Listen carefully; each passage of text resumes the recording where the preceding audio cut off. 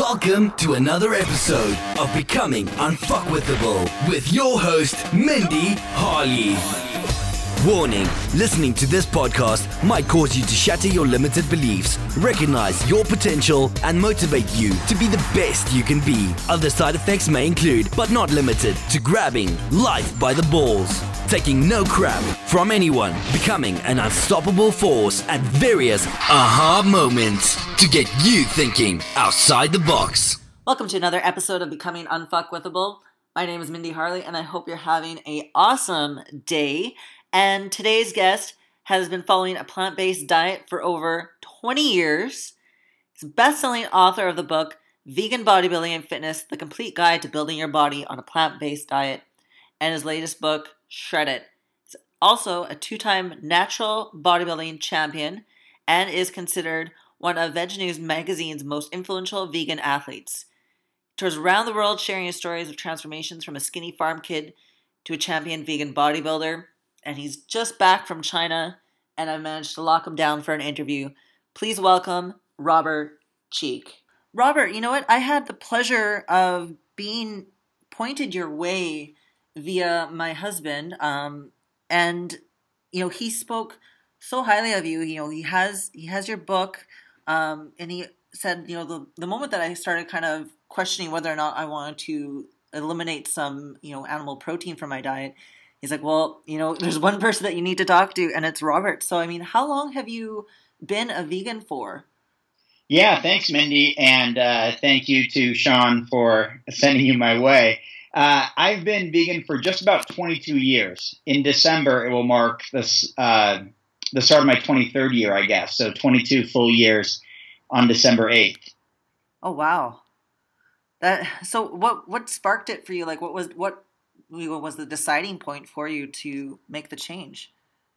I was a kid living on a farm, and you know, we had cows and chickens and turkeys and rabbits and all these animals, and I was in the 4-H program raising animals and would take them to the county fair and eventually sell them at the auction, such as a dairy calf that I had and chickens that I had, and I think even some rabbits that I sold. And really, it was back in 1995 at age 15 that I decided, you know what, I don't really want to cause suffering or harm to my animal friends, you know, animals that I grew close to, that I had a relationship with, much like people have with a dog or a cat. And I mean, growing up on a farm, you have that kind of experience where farm animals have first names. They are your pets. They're very tame. You take them to the county fair. They follow you around, that kind of thing. And so it just didn't sit well with me. I had no idea what a vegan or even vegetarian was, to my knowledge, back then. I just knew that I didn't want to cause harm or suffering to animals anymore. And so that's when I just stopped consuming animal products. Yeah. And that was just done for you then, huh? Yeah. I mean, I just stopped on one random day, December 8th, 1995. And I just told my friends that, hey, I won't be joining you guys for lunch, going to fast food or sandwich shops. I was a sophomore in high school. But I didn't expect it to last all that long, I guess. I decided I would try it for a week, try this vegan thing for a week and see how it goes. And now a couple decades later, I'm still doing it. So it had its longevity, I guess, in my life. Definitely. So you feel that do you feel that a lot of people that, you know, try, you know, starting off like maybe with being a vegetarian first and stuff like that, do you find that a lot, it's easier for them to transition into being a vegan, or do you find that a lot of people kind of fall off the wagon and go back to eating meat? Yeah, I think the data suggests that incremental steps are what assist in the likelihood that someone sticks with the vegetarian or vegan diet, rather than just stopping altogether like I did and like a number of people do. And obviously one approach doesn't work for everyone. There's different approaches that will work better for other people depending on just partly your mindset and your approach to things, just like we have an approach to fitness. Some people are going to be really dedicated and hardcore, and other people are just going to go a couple days a week. Similar kind of thing, I think, with changing diet, nutrition, or overall lifestyle approach incremental steps seem to lead to the highest percentage of people sticking with it. So that's what I would say. Oh, well, I feel like I'm on the right track then, because I'm doing incremental steps. Yeah, and to be honest, I mean, I struggled at first, and I'm very open about that in my lectures that I give throughout the world and in books that I write. That partly I was only 15 years old, didn't have a lot of my own money, didn't know exactly what I wanted to eat. The internet wasn't around yet, or at least not the public internet. I think it came out a few months later or a year later, as far as just our regular use of it, those who had computers at home back then in the mid-90s. So I didn't have a lot of resources. I didn't have a lot of community, I guess, or support, or as far as the packaged products, there weren't a lot of plant-based options back then. So it was mostly just eating real food, which in hindsight is a really good thing, I think. But, there just weren't as many options or areas for learning back then. So I did struggle a little bit, to be honest, but I stuck with it because of the reasons that I mentioned earlier, that I really wanted to make a difference in the lives of animals and not cause harm to them. It was something that I just felt passionate about. And so that's how I made my transition into a vegan lifestyle. But I was also a little bit worried because I only weighed 120 pounds back then. And I was a 5-sport athlete, and I thought, well, I want to get bigger and stronger. Can I really do this without drinking milk, without eating meat, without eating eggs, all the things that I heard on TV that were important for me to consume in order to get bigger and build muscle? Yeah, no, exactly. And I think that is such a big thing for people too, and especially in the bodybuilding community where it's, that's you're relying on your egg whites, your eggs, your, beef and chicken and the lean ground turkey. And, obviously, I mean, it does add simplicity when, we don't have to think as hard as, okay, what, what am I making today? Is it going to be chickpeas? Like, how many chickpeas do I need? Am I eating, tempeh or what? Because, I mean, that's something that, I'm struggling with now, is trying to learn, new sources of protein that are, high in protein and maybe not so carb heavy. And I know that was one of the concerns too that my girlfriend asked too, is how can you have is it possible to have like a protein rich but low carb vegan diet? Because it does seem that a lot of people, or like maybe it's one of the mistakes of maybe just not preparing properly, is that they do tend to eat a lot of carbs from like trying to go vegan and maybe not being educated in the best choices that are going to be protein rich. So what would be some of your suggestions? Well, that's one of the things that I wrestled with too. Like I said, I was 120 pounds when I became vegan, age 15. Yeah. And I was a 5-sport athlete, but then eventually I became a distance runner in college. So I was never built for bodybuilding or building muscle. I was a pretty fast runner, somewhat tall, skinny guy, 6 feet tall and 150 pounds by the time I was 20, and running long distance races. And that's when I first really got into bodybuilding, around age 19, 20. And I just discovered it through a friend who showed me muscle magazines. And so I first learned of guys like Ronnie Coleman and Sean Ray. I'd never heard of them before. And so I decided, I would give this bodybuilding thing a try. And I wanted the same thing because I learned that they eat high protein, a lot of things like chicken breasts and egg whites and whey protein powders. And how can I possibly do this as a vegan? So that's really what I went out to do. That's what I set out to do. And I had a 10-year bodybuilding career, and within 5 different federations, everything from NPC to OCB, IMBA, IMBF, etc. And I won multiple shows, and I went from 150 about when I started lifting weights to 195 pretty quickly. And I competed mostly at middleweight, 176 or 172 or something like that. And I, to answer your question, back then I just substituted most meat things for tofu, usually organic, just blocks of organic tofu, and I used nutritional yeast and salsa and other things to flavor it without adding any extra carbohydrates or calories. There's like 10 calories, in servings of salsa, and nutritional yeast essentially no calories to my knowledge, just or very few, just some seasoning and make it have a little bit of a cheesy flavor or some sort of flavor, and I would bake it in the oven. And then I would do plant-based protein drinks back then, and then a lot of the other foods that most bodybuilders eat: oats and brown rice and broccoli and spinach and all of those types of things, sweet potatoes.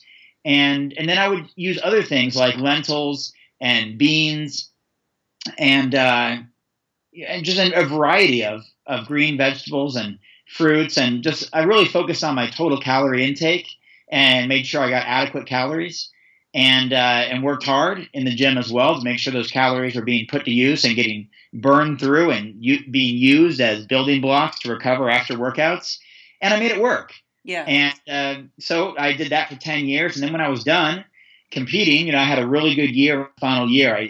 I got first place and second place and third place. And I think I had some really good shows, including an NPC. And I decided I was kind of done.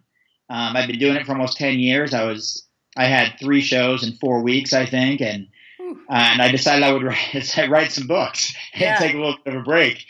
And so that's what I did around 2010. Yeah, and you wrote Vegan Bodybuilding and Fitness, The Complete Guide to Building Your Body on Plant-Based Diet.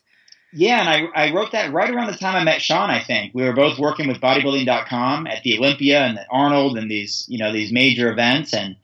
And I think he had just won some sort of spokesperson of the year or something. And he was on all these big posters and banners. And he was just this really nice guy who worked at the bodybuilding.com booth, along with just absolute legends like Dorian Yates and Mike O'Hearn and all these guys that worked with us throughout the day would come by the booth and stay for a couple hours and all that. And Sean was always one of my favorite guys. And I remember I wrote the book right around that time, I think. Yeah. And so that's how he knew me, as some sort of vegan guy. And even though I was a bit retired from the sport and admittedly lost quite a bit of muscle because I just took a break and sat behind a computer and a pen and paper and wrote for a while, he was still really supportive of what I was doing. And I thought that was pretty cool. And as were a number of other IFBB pros and famous people in the sport, like Jamie Eason. They were really supportive of what I was doing and became somewhat friends with a number of those people. Yeah, that's awesome. Yeah, and I mean, it's nice too when it's especially I think even now, like being a vegan. I mean, obviously from going from when you first started being a vegan to now, I mean, it's still coming to terms with being accepted, I think, in the community, or it's maybe not. There's just not a lot of knowledge around it, and maybe just the idea of that, it's harder to do, or it's not sustainable. But I think you definitely broke the mold on that, on the stereotype, and believing what's possible as someone that received so much accolades in the industry, being a vegan athlete. So I think that's just amazing. Well, thank you. And real quick, I think the interesting part, Mindy, I think the reason why it did resonate with people was because I never was built like a football player or like a strength athlete. I mean, I was 120 pounds when I became vegan. I was 89 pounds in 8th grade. I mean, I was a small guy. And to be able to almost double body weight, I eventually peaked at about 210 pounds a couple years ago. Even after retiring from bodybuilding, I still trained hard and put on some really good quality size, stayed injury free for years, and got pretty strong and was a solid 208 or 210. And that's 90 pounds up from when I became vegan. So I think that's what really lent itself to a powerful story. It wasn't like I was 200 pounds, became vegan, and sustained it. I was, in the early days, I put on a significant amount of muscle while being vegan. And since then, there have been tremendous vegan athletes, including IFBB pros in a variety of sports, physique and women's bodybuilding and bikini, and Nimai Delgado, Harriet Davis, Jahina Malik. There's a number of them now who are vegan IFBB pros, and a number of really, really top NPC guys like Tori Washington, who's 7-time bodybuilding champion, who's longtime vegan, and Ryan Nelson, and really there's a long list now. And some of these guys like twice my size. Ryan Nelson's like 6'4", 250. I mean, way different physique than I ever had.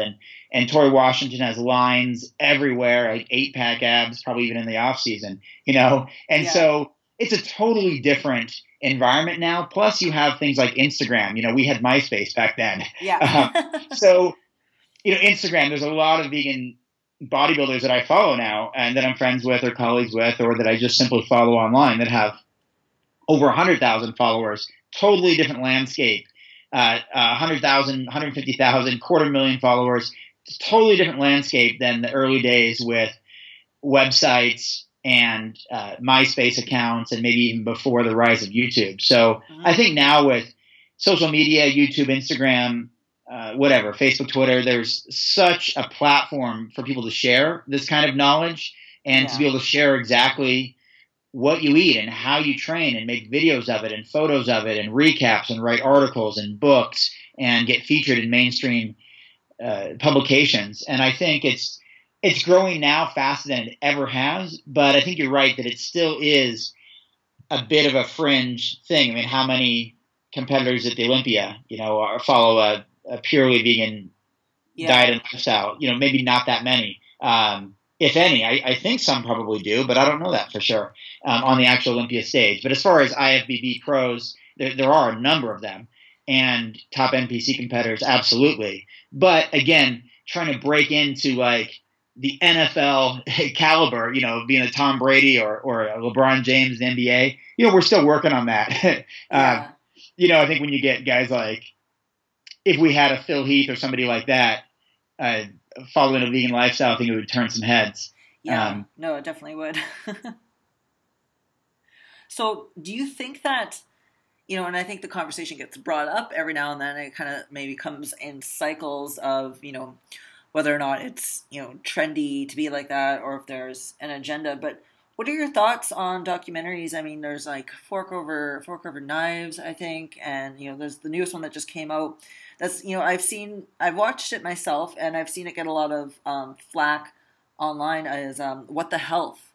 So what are your thoughts on that documentary? Have you seen it? Have you, had a chance to maybe have a conversation about it with other people that are, curious about it as well? Yeah, good questions. I actually worked for the film Forks Over Knives back in 2011. I helped launch that film. I worked in their office in Santa Monica as a grassroots coordinator, and I actually made my own film before that called Vegan Fitness Built Naturally in 2005. Before YouTube came around, and we sold a few thousand DVDs. It was just a small little project. It was fun. A fun documentary at the time when I had a very small budget. Yeah. And after Forks Over Knives, there have been many others, including What the Health. And believe it or not, I actually haven't seen What the Health. I used to be one of the first to watch these films, but I've seen so many of them, and I've been in some of them that, and I was just on tour for 9 straight weeks, including in China, and I just haven't seen it, to be honest. I hear a lot about it, including a major name in sports, or at least as far as I'm concerned. I just spent time with at the IDEA World Fitness Expo in Vegas last weekend. Yeah. Said what the health inspired him to become vegan, and I'm hearing that from a lot of people. I actually didn't know it was getting very much flack. I guess partly because I hang out with a lot of people who are vegan or are plant-based, who are kind of rah about the film. Yeah. I do know the producers. I've seen them on tour from Australia to Arizona. They're the ones that made Cowspiracy, so I know them from that film and meeting them in person and seeing them on tour. And I do plan to see this film soon, especially because there's so much buzz around what the health. Yeah. So I guess I don't have a lot of thoughts that I can say right now, but because I haven't seen it, though I've heard lots about it and had discussions about it with friends who have, both, including, to be fair, both vegan friends who are supportive of it and not so supportive of it for various reasons. Yeah. So, but what about you? What's your take on it? You've seen it, right? Well, yeah. I mean, there's stuff in there. Because I haven't actually sat down to watch any sort of documentaries about becoming a vegan or anything like that before. So this was I had gone to Texas for a shoot, and some of the ladies there, they had just recently turned vegan and said, you've got to watch What the Health.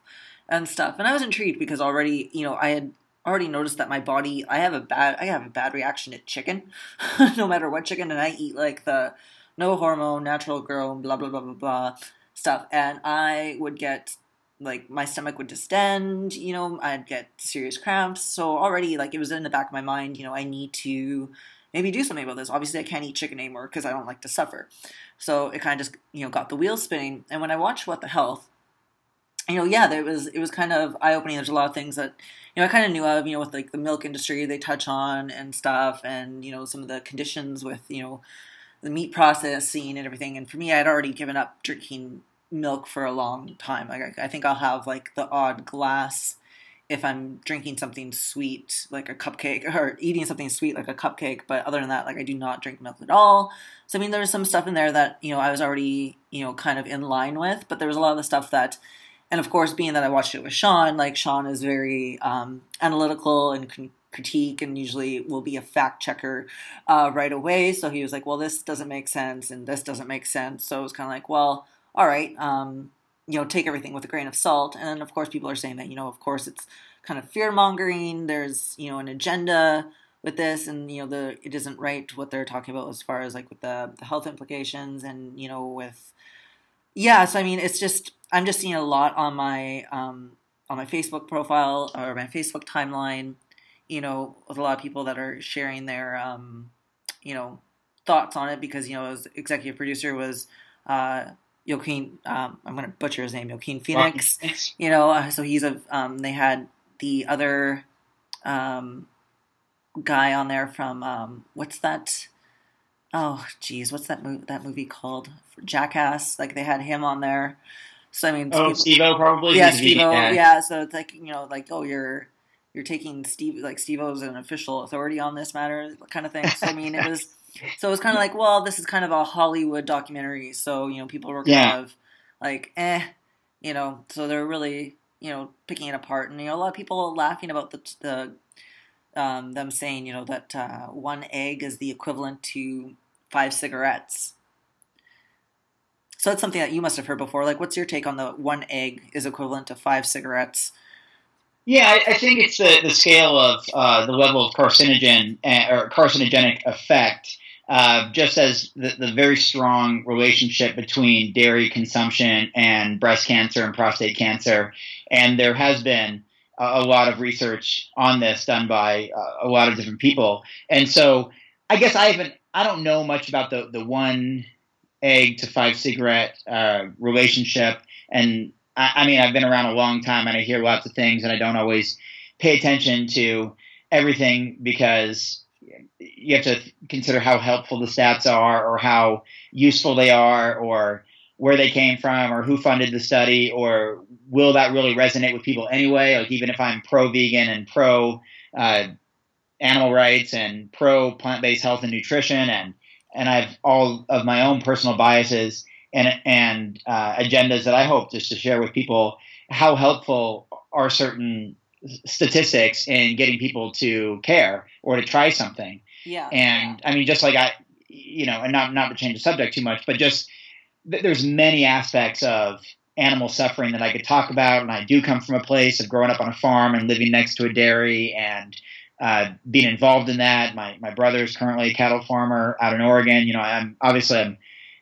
I'm fairly closely related to the farming aspect, and so I can speak to that. But is that helpful in talking about plant-based health and nutrition to a general mainstream bodybuilder or fitness enthusiast? Probably not. And so I don't worry about some of those types of stats involving how many animals suffer per second and all these types of things. So as far as the egg and cigarette connection, not something super high on my radar because it's not part of the conversation that I talk about. Yeah. And I talk about some of the benefits of improved recovery, increased energy, higher intake of fiber and more water-rich foods, decreased intake of dietary cholesterol, and overall feeling of typically more energy and feeling lighter, and taking some stress off the digestive system through a plant-based diet, and all of these types of things that I think really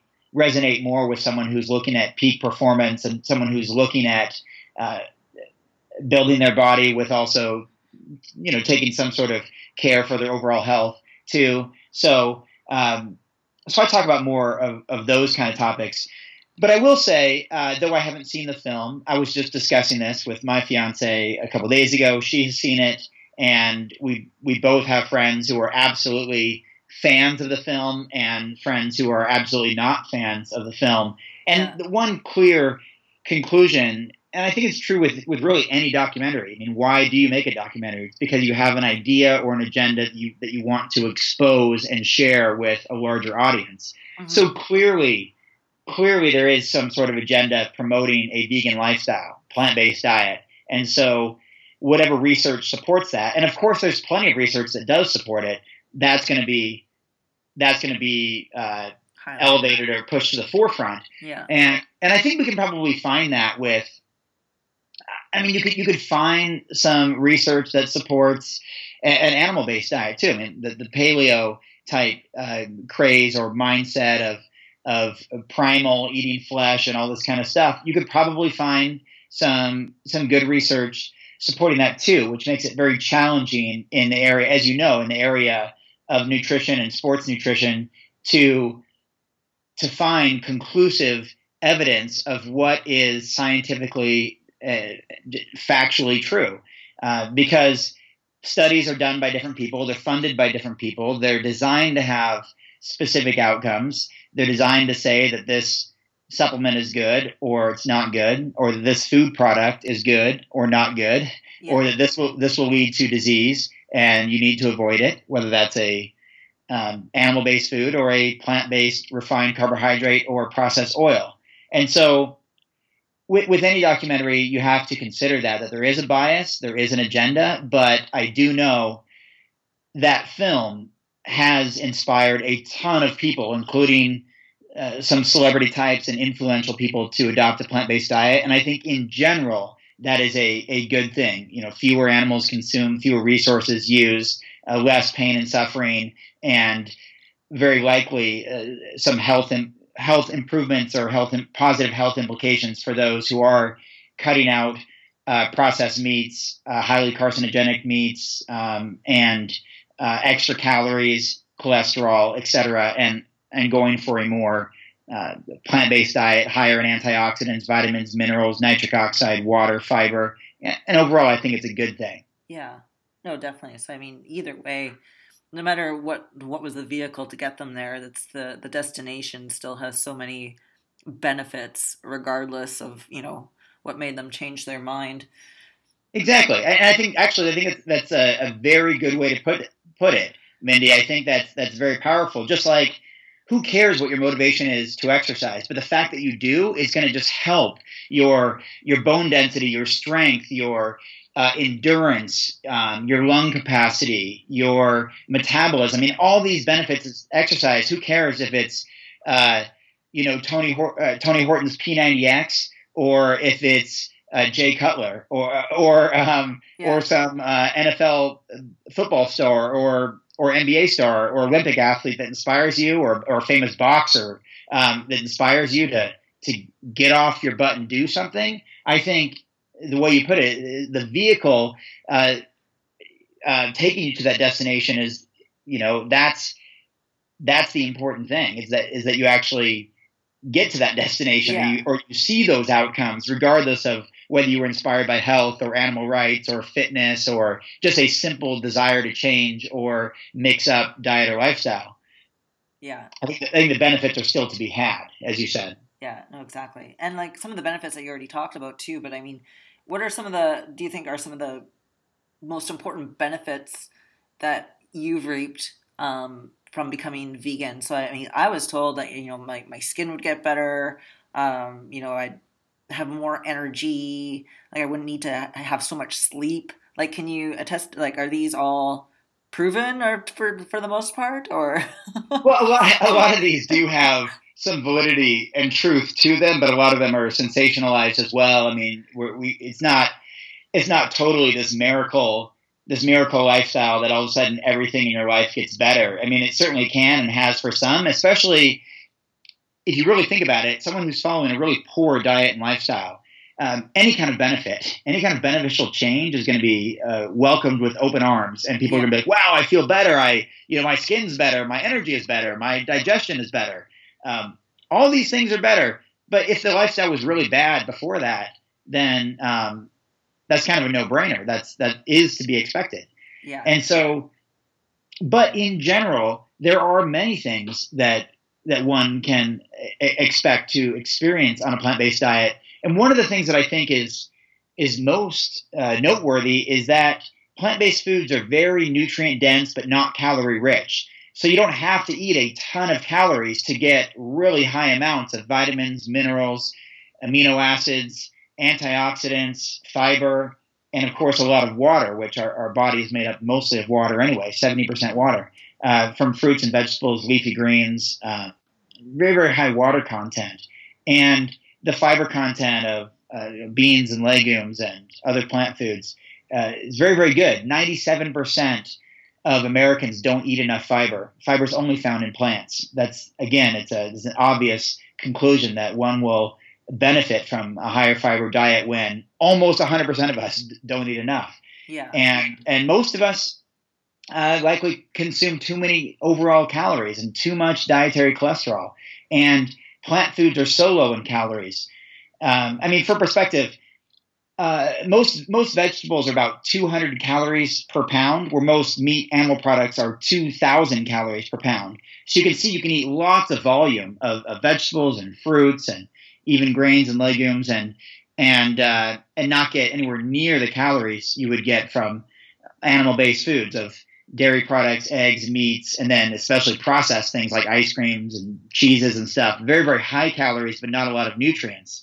So one of the absolute best benefits is that you get higher net gain nutrition. 64 times more antioxidants in plant-based foods than animal-based foods, and we know that's important for just general health and fighting off free radicals and all this stuff. And the two that you mentioned, I think you mentioned earlier, and they're the two that are almost always synonymous for the plant-based diet, especially those who made the recent switch a year ago, 2 years ago. Not like me, where it was 2 decades ago, and I don't really remember exactly what I felt as a 15-year-old endurance athlete versus a 25-year-old bodybuilder. I just don't remember. And of course, I wasn't lifting one time versus the other. I wasn't bodybuilding. But those who have made the switch recently, the two things they always say, I've heard this for so many years now, so many people, is that they have more energy and they recover better from exercise. Yeah. Reduction of soreness, they bounce right back the next day. There's absolutely incredible endurance athletes who are longtime vegans, Scott Jurek and Rich Roll and Brennan Brazier, who can train hard 7 days a week. Like they recover so well. And it's a bit conducive to long distance sports anyway, to not need a rest day that like a bodybuilder might after hammering quads for an hour and a half.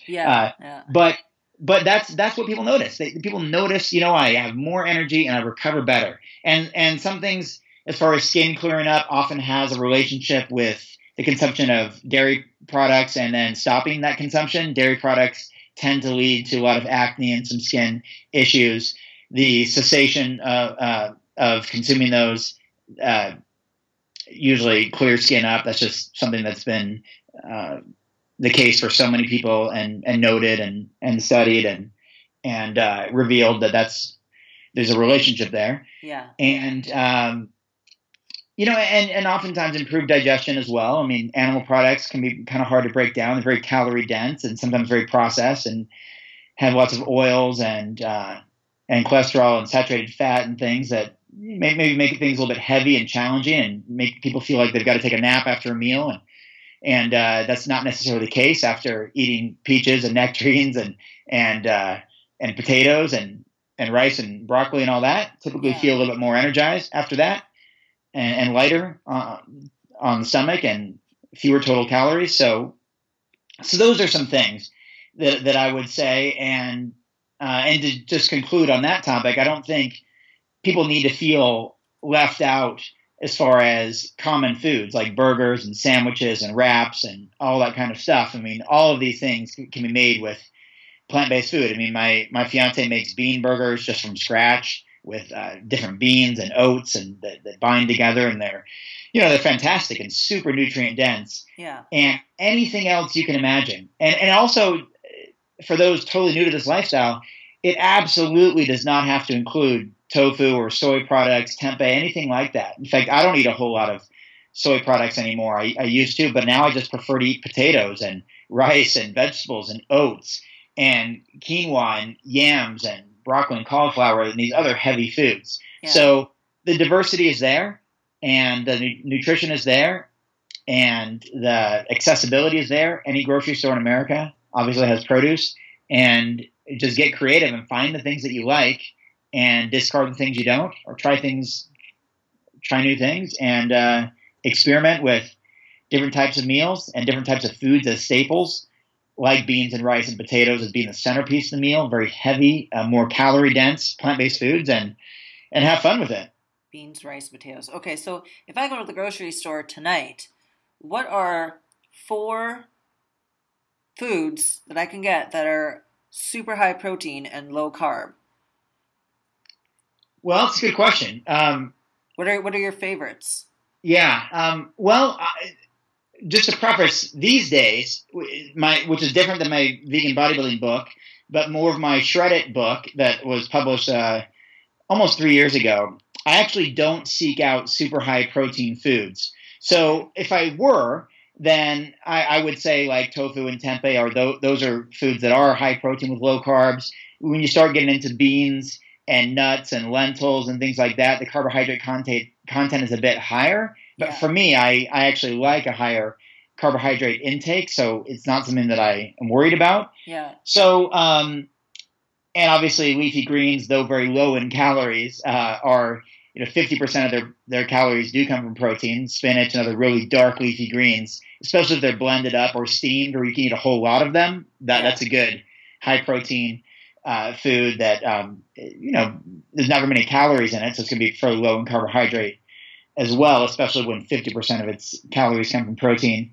So, almond butter and other nut butters, cashew butter, again, you start getting into a little bit of fat there, and you've got to wrestle with that depending on your personal fat intake or your preferences when it comes to fat. Yeah. So, and then you can start looking at isolated stuff, pea protein, sports supplements and such. Again, it's not something that I seek out these days in my personal life. I don't really go for the high protein foods anymore. But in general, I would say those kind of things: tofu, tempeh, almond butter, nuts, seeds, isolated pea protein, hemp protein, various leafy greens like kale and spinach, really dark leafy greens in steamed or blended form, and that would be really it. It's hard to find low carbohydrate plant-based foods because carbohydrates are naturally carbohydrate foods. Yeah. Fruits and vegetables, grains, legumes are naturally packed full of vitamins, minerals, antioxidants, water, fiber, all these things we really need. So they just come in nature filled with carbohydrates, which I view as a good thing. Yeah. And because we're not talking about refined carbohydrates like processed flours, refined sugars, pastries, donuts, cookies, pastas, white rice, that kind of stuff, I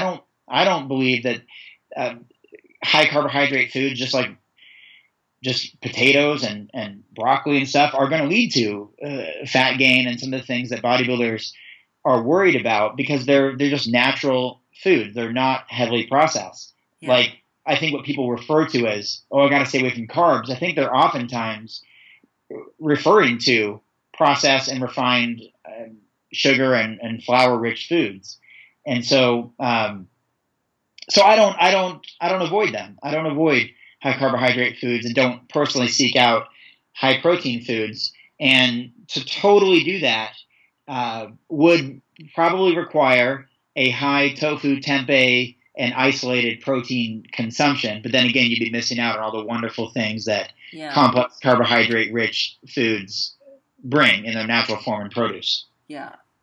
No, that's all good points, and I think that a lot of bodybuilders, a lot of people that are in the fitness industry definitely worry about where they're gonna, how they're gonna get the highest amount of protein with the least amount of carb impact as well when they're gonna be, maybe on prep or something like that. So that's good. Those are all good points to remember, especially when transitioning. And I mean, you've been able to go all around the world, speaking on the topic, and I think you were just in China. Yeah, about 3 weeks ago I was in Beijing. Yeah, you're in Beijing. And do you feel that there are more countries that have adopted a vegan diet, like lifestyle, more widely here than in the United States? Yeah, I do actually. And I mean, though it is big here, and it really is. It's growing like crazy here in the U.S. And you only have to go to New York, Los Angeles, Portland, Seattle, San Francisco, Austin to see this. I mean, it's just in those major progressive cities, veganism is just very, very popular. Walk down the streets in New York City, you'll see vegan listed all over windows of restaurants, and encouraging customers to come in. There's vegan options here. Same with Los Angeles. I was just there a couple of days ago or last week or something. It's very, very common, but you go to places like Germany and the United Kingdom, especially in England, in London, or even more specifically, and I was just there last year. Places like Australia in the major cities, Sydney, Melbourne, Adelaide, or even places like Thailand. I was in Chiang Mai, not even that big of a city, last year, about 500,000 people, and just standing in the city using the Happy Cow app, which helps you find vegan-friendly restaurants anywhere in the world based on your location, typically cool. Just using GPS. Yeah, very, very popular app. Almost every vegan I know uses Happy Cow for one reason or another. I was standing in a random part of the city, and there were about 100 vegan-friendly restaurants within walking distance in the middle of Chiang Mai, Thailand. Oh, wow. And you go to Ubud in Bali, and we were there last year as well. And again, almost a vegan restaurant on every street. And it's known as a very, very progressive and vegan-friendly city. In fact, one of the most vegan-friendly cities in Asia. And Israel, especially Tel Aviv, is incredibly vegan-friendly. I mean, I think they have – my understanding is that they have the highest percentage of people who claim to be vegan per capita of any place in the world.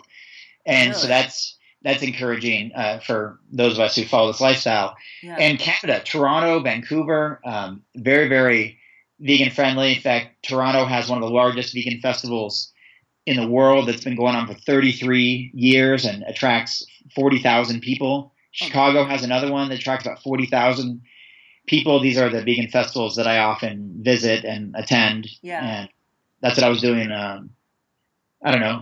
most of the last couple months, every weekend at some were fitness events, like last week in Vegas and in China was for a fitness event. But other than that, they're mostly vegan festivals that I go to, and certainly growing here. But I would say, if I had to make some sort of conclusion, I would say that United Kingdom, Germany, and Israel are probably ahead of the U.S., and Australia, Canada, Austria, a few others are right behind the U.S.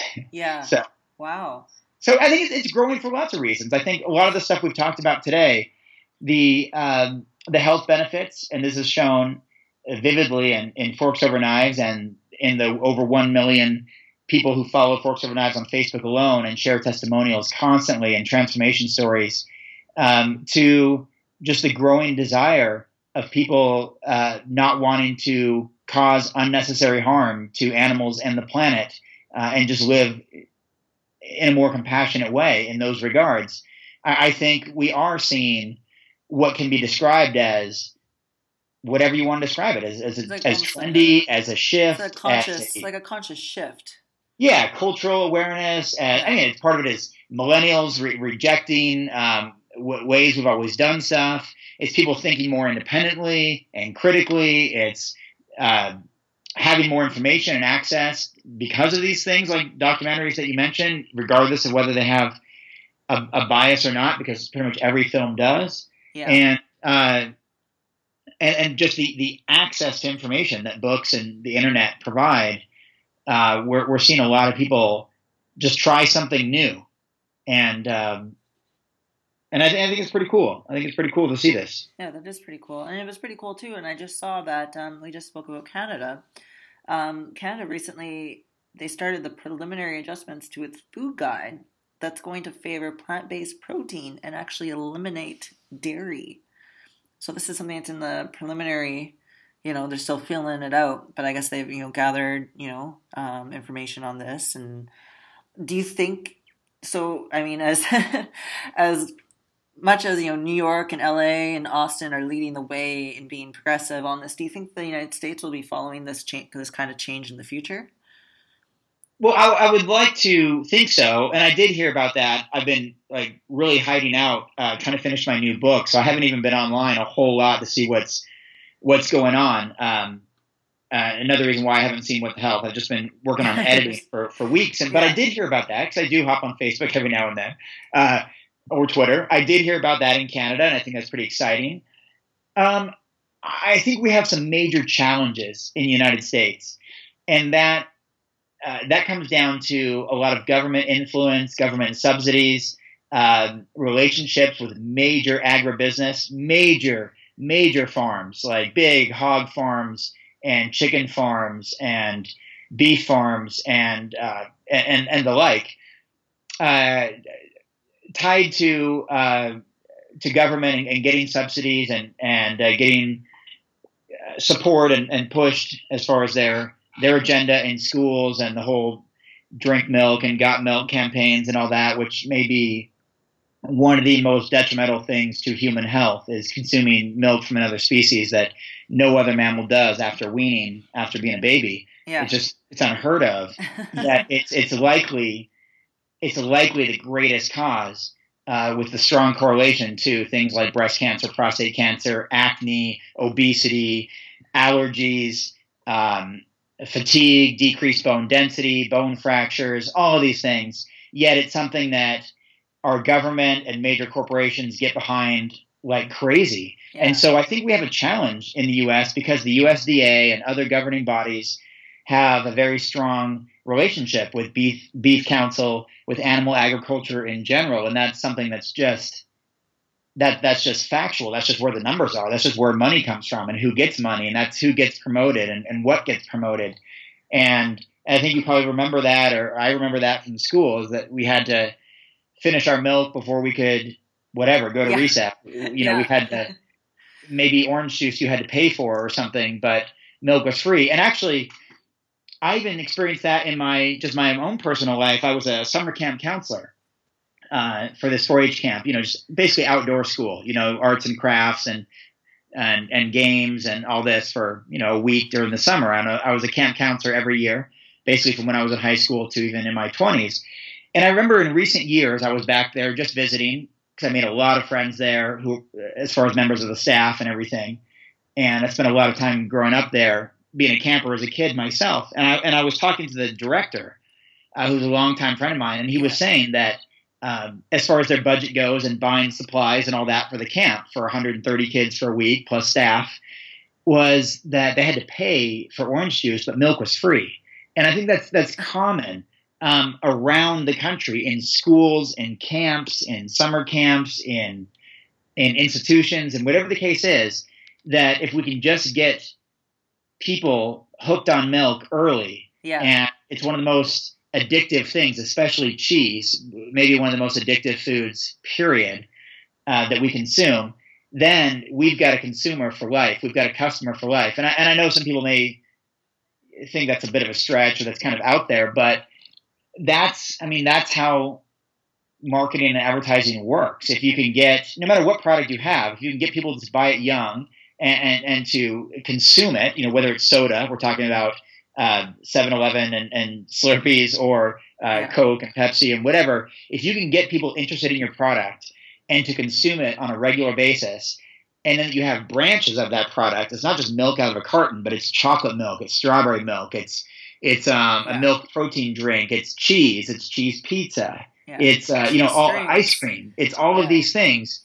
man, you're in great business. And then if you get government subsidies to help reduce your costs and get greater exposure by getting your products into every household, every school, every fast food place, every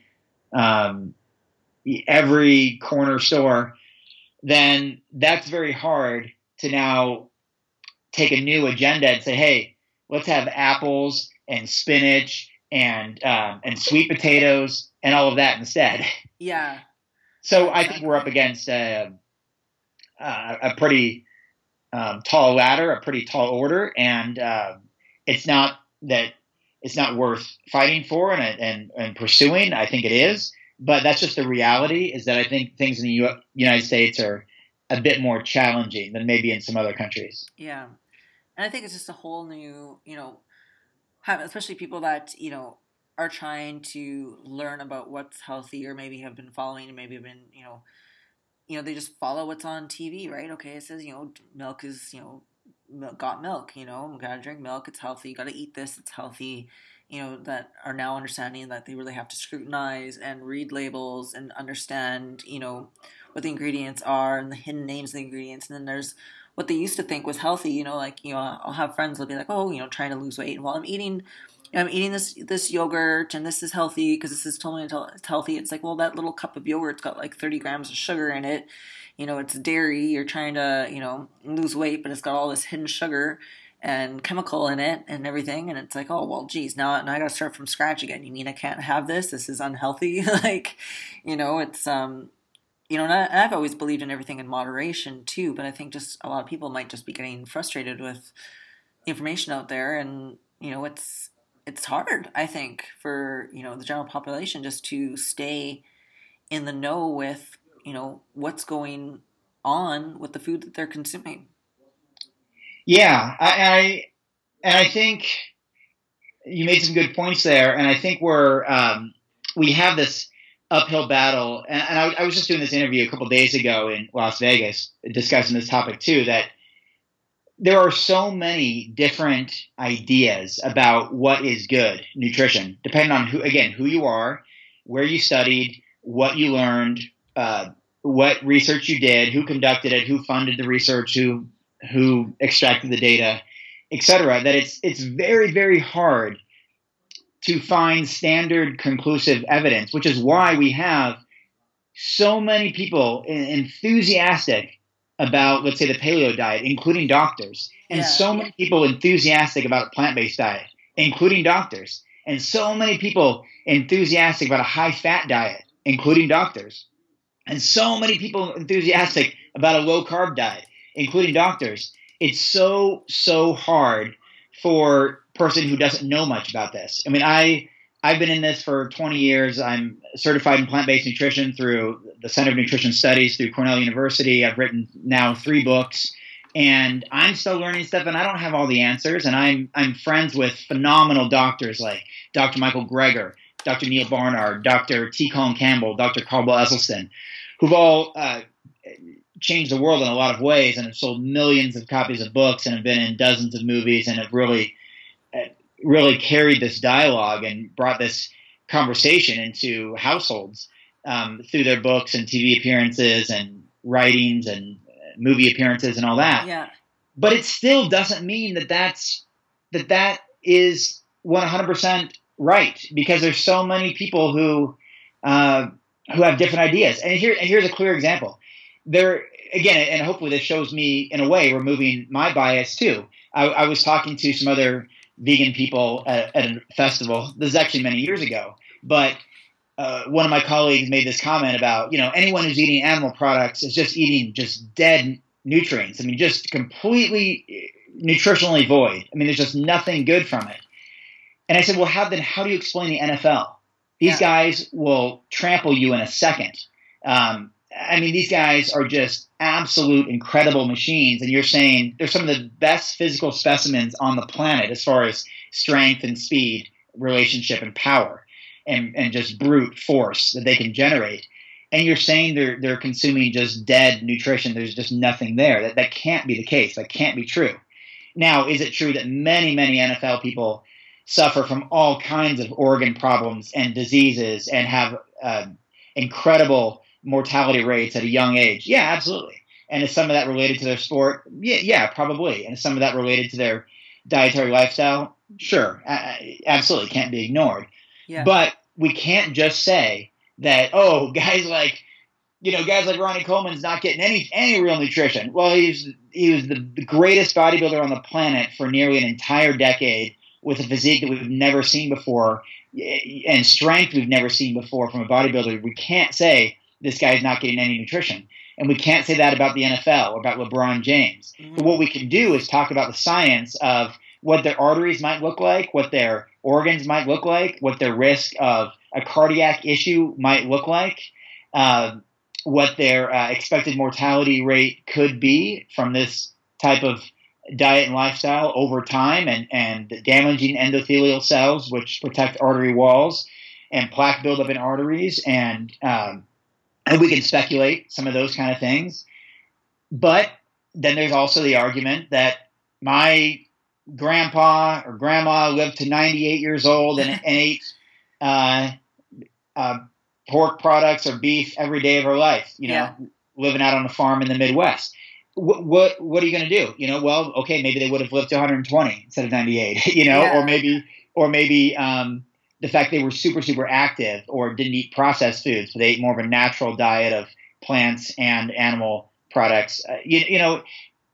That's for me, Mindy, probably the most frustrating thing for me, even being in this industry, is that it's not black and white. Yeah. There's absolutely no just this is one right answer scientifically or nutritionally speaking. There's just not. And that's the same with exercise science. And that's why that industry is very frustrating. You can think is everything about anatomy, physiology, kinesiology, neurology, and then there's these freak athletes that prove you wrong. And you're like, how did that happen? So it's so hard, and it can be very frustrating too when you're trying to educate somebody on a specific topic that you truly believe will benefit them, the environment, the planet, and the animals you hope they don't consume anymore. But when there is an equally impressive argument from the paleo side or from some other side that says the opposite thing, it's how do you win that argument, or how do you encourage that person to side with you, or to accept that you have merit or that you're correct? And I don't have the answer. I think that comes down to personal preference and maybe how persuasive somebody is in a film or with their own athletic achievements, like vegan Olympic athletes who are achieving some great success, or in other areas of sports, or one person's level of empathy, whether they decide, maybe the taste of this sandwich is not worth that pig or cow's entire life, and maybe they wrestle with that internally. I don't know what the answer is. I just know that I do what I do for the reasons that I have as a kid growing up on a farm, and I did find some success in bodybuilding. And could I have been bigger and better had I been eating 6 chicken breasts a day? We'll never know. But I think the fact that I have my story and that other people have their stories of success on a plant-based diet at least gives some sort of anecdotal evidence and hope for others who are aspiring to do the same, that, hey, it is possible, and here's some people who have done it. And by the way, the number of people who have done it is growing faster and faster and faster. So it's not just this Robert guy. There's a whole lot of people, men and women out there. Yeah, no, totally. I mean, there's so many variables, and as far as the 92-year-old grandma and this and that, and I mean, and everybody is different. Every body is different, and your background and what you believe and, what you've grown up around. There's just so many different variables on that. And it'll either take a tiny, excuse a pun, tiny seed planted at some point. And like you said, their level of empathy in the situation, because I know personally for myself, there's been times and I love steak. I now live in the Midwest, so I'm in the prime. Again, I'm in the prime, place for steaks. And I mean, I enjoy it, but there's times where, I'm eating and I'm just like, man, I'm eating flesh right now, and it doesn't sit right with me for a second. And then, we were even on the drive back from Colorado and looking at the cows that were outside and watching like the little baby cows with their mom, and it's just like, man, that doesn't sit right with me either, and Yeah. I think it kind of eats away at you a little bit. And yeah, like I said, for myself, those are some of the reasons behind there, especially with animals and being a big animal lover. I mean, it's just seems to be just a huge hypocrite why I'm still eating meat. So Well, and I love that you acknowledge that and express some of those feelings as well. And I think the important thing to note there is that there was a time, probably decades ago, where we could feel that way, but think that we couldn't get adequate nutrition. That, I love animals, but I can't be a bodybuilder or a football player or a sprinter or a great athlete. And that's something I wrestled with in the mid-'90s too. Like, man, I really love animals, but why don't I just continue drinking as much milk as I can until I'm fully grown, age 19, 20, 21, and then become vegan? But I just said, you know what? I think I can do this by just eating real plant foods and get enough calories and just work hard. And so that's what I think is important that we communicate now, is that you can have those feelings, Mindy, as anyone can, and still know and have confidence that you can get adequate nutrition, adequate calories, adequate protein, adequate amino acids, adequate recovery from exercise, and continue to build or tone or burn fat or whatever the goal is, increase endurance or speed or strength, become a champion powerlifter, bodybuilder, football player. We're now seeing case after case, including Olympic weightlifter Kendrick Ferris, on the U.S. Olympic weightlifting team as a vegan. I mean, we're seeing tremendous examples, and I think that does breathe in a lot of hope to people who want to act on their empathy and on their compassion and to give it a try. And I encourage everyone listening who does feel that way, that feels empathy and compassion toward farm animals, to give the plant-based diet, vegan lifestyle a try, and know that if you eat diversity of calories from lots of different great tasting plant-based foods, that you can absolutely have a wonderful experience doing so. Yeah, no, I definitely agree with that. And so you're writing your book, right? Yeah. Now. It's almost done. Tell me about that here. I don't want to keep you too much longer here, but I definitely want to speak about that because you've been working on this, like you said, you've been hiding in your house and working on it. So tell me about your book that's going to be coming out. Yeah, this is an exciting one. This one's called Plant-Based Muscle. And my other books, as you mentioned already, Vegan Bodybuilding and Fitness from 2010 and Shred It in late 2014, right before the holidays. And now this one should be out in about 3 weeks. Plant-Based Muscle is co-authored with my training partner, Vanessa Espinoza, who is an incredible athlete. She's been vegan for 16 years. She was an All-American basketball player, was drafted into the WNBA, became a three-time state boxing champion, and and just a wonderful person. She's a current personal trainer, and she's about to set she'll set some national records in powerlifting. And anyway, we're really, really excited about that. So Plant-Based Muscle is something we're really, really excited about. Vanessa and I have been working on this for the past 2 years, and it's an inside look at our own personal training philosophies, nutrition philosophies, our actual workout plans, our actual workouts, our actual meal plans and recipes that we really follow. Because over the years that we're on tour, the most common question we get is, so how do you do it? Exactly how do you eat? Exactly how do you lift? Yeah. Especially if you see Vanessa, and I can send you some photos. She's really, really built. Like I said, she just in her regular workouts, just her casual workout at the gym, she could set every state record in powerlifting here in Arizona, and she can already, I think, set the national record for bench press. Crazy. So she's like 130 pounds, and she puts up 110-pound dumbbells in each hand for chest press. Yeah. And a good, 250 on bench, and 275 on decline bench or something.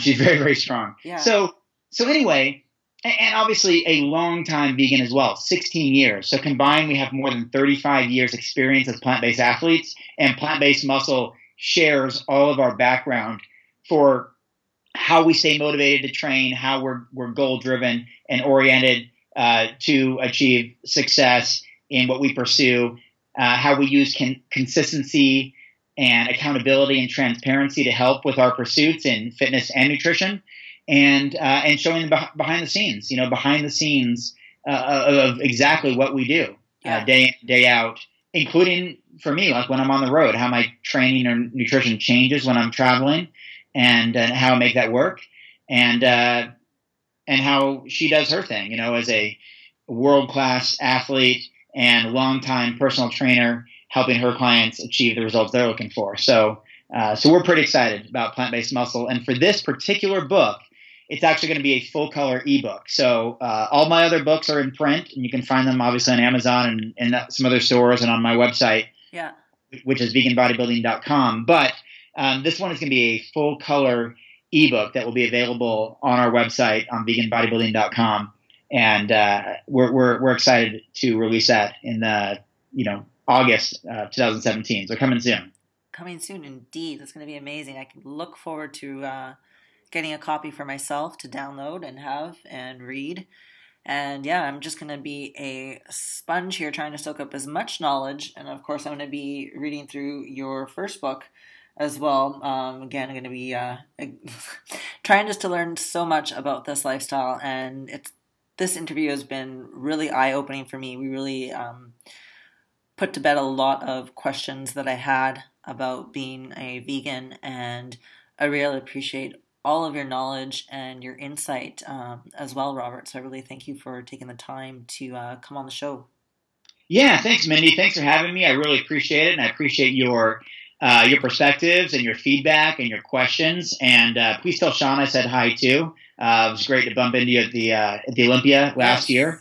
I'm going to miss it this year because I've got a wedding to attend, but hope to catch up later on down the road. Absolutely. Thank you so much, Robert. All right. Thanks, Mindy. Have a great day. You too. Bye-bye. Thank you. That was episode 7 with Robert Cheek. Thank you so much for tuning in. I hope this has helped y'all if you've been on the fence about opting for a plant-based diet or just wanted to tune in to get some more info and have some questions answered that have been on your mind. I know this has helped me in my decision. So if you've enjoyed this podcast and if you'd like to share it with other people, be my guest. I would love that. You can also find us on Instagram, becoming_unfuckwithable, and that's fuck without the U because I was trying to be a little PG. So thank you for tuning in, and tweet us on Twitter, #BeUnfuckwithable. Thank you for tuning in to another episode of Becoming Unfuckwithable. If you believe you're unfuckwithable, go ahead and share this podcast.